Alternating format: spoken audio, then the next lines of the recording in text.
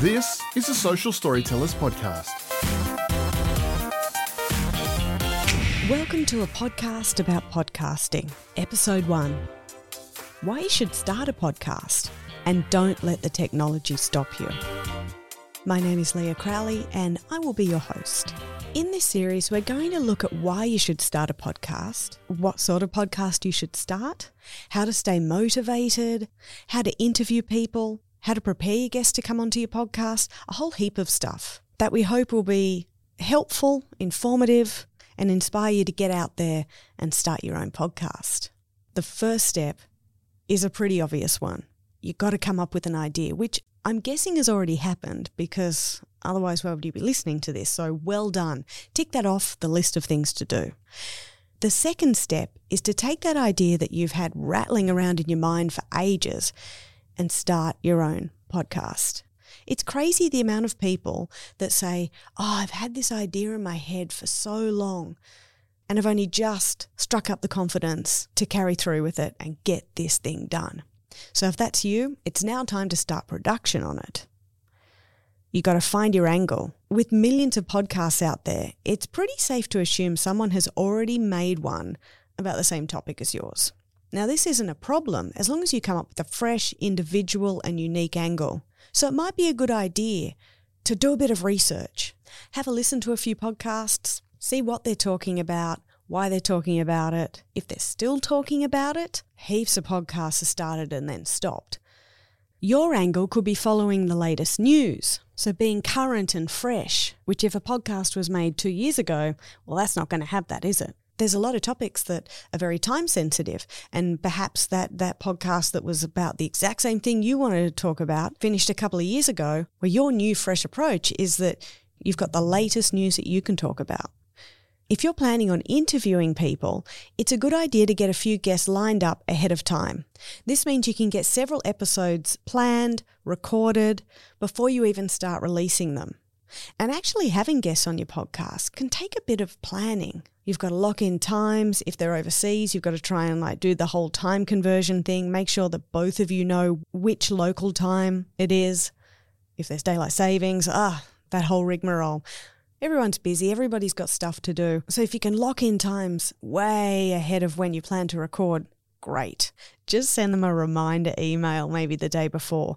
Sometimes people forget. And then you've got no episode. Podcasts are actually a really great way to spread the word of your brand without it being an advertisement.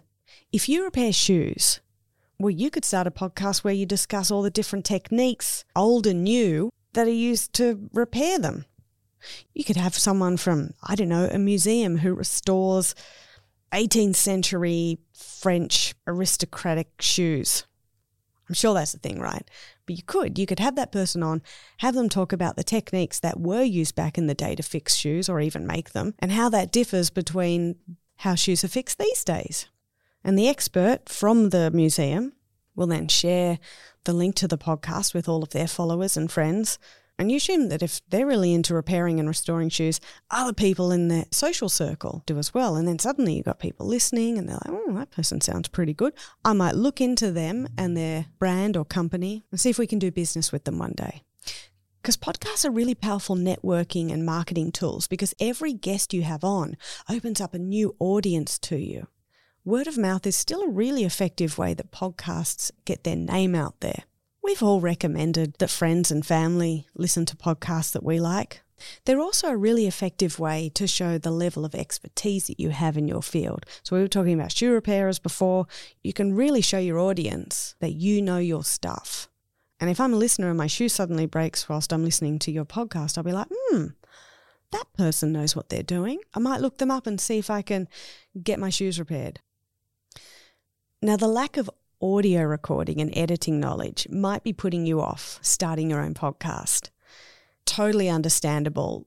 But if you hand that part off to someone else who knows what they're doing, then would you be more likely to take the leap and start? I mean, you may not want to invest a lot of time and money trying to figure out how to use all the equipment. So you sound good enough to compete with the almost 2 million podcasts that already exist. If you have your podcast professionally recorded and edited, So you don't have to worry about all of that stuff, and you can focus on making the actual content the best it can possibly be. If you give the audience good quality sounding audio, they're more likely to stick around. Don't make the listener work to hear you properly.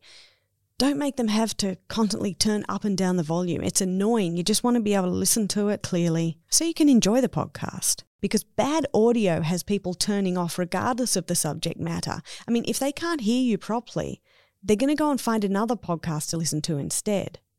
And finally, why should you start a podcast? Because it's great fun. You get to talk about something you're passionate about to an audience of like-minded people. And also talking into a microphone makes you feel very, very important. Thanks for listening. We've got other episodes that focus on how to stay motivated with your podcast, how to interview, how to prepare your guests for interview. There's some good tips that will make you a better podcaster. You've been listening to a Social Storytellers podcast.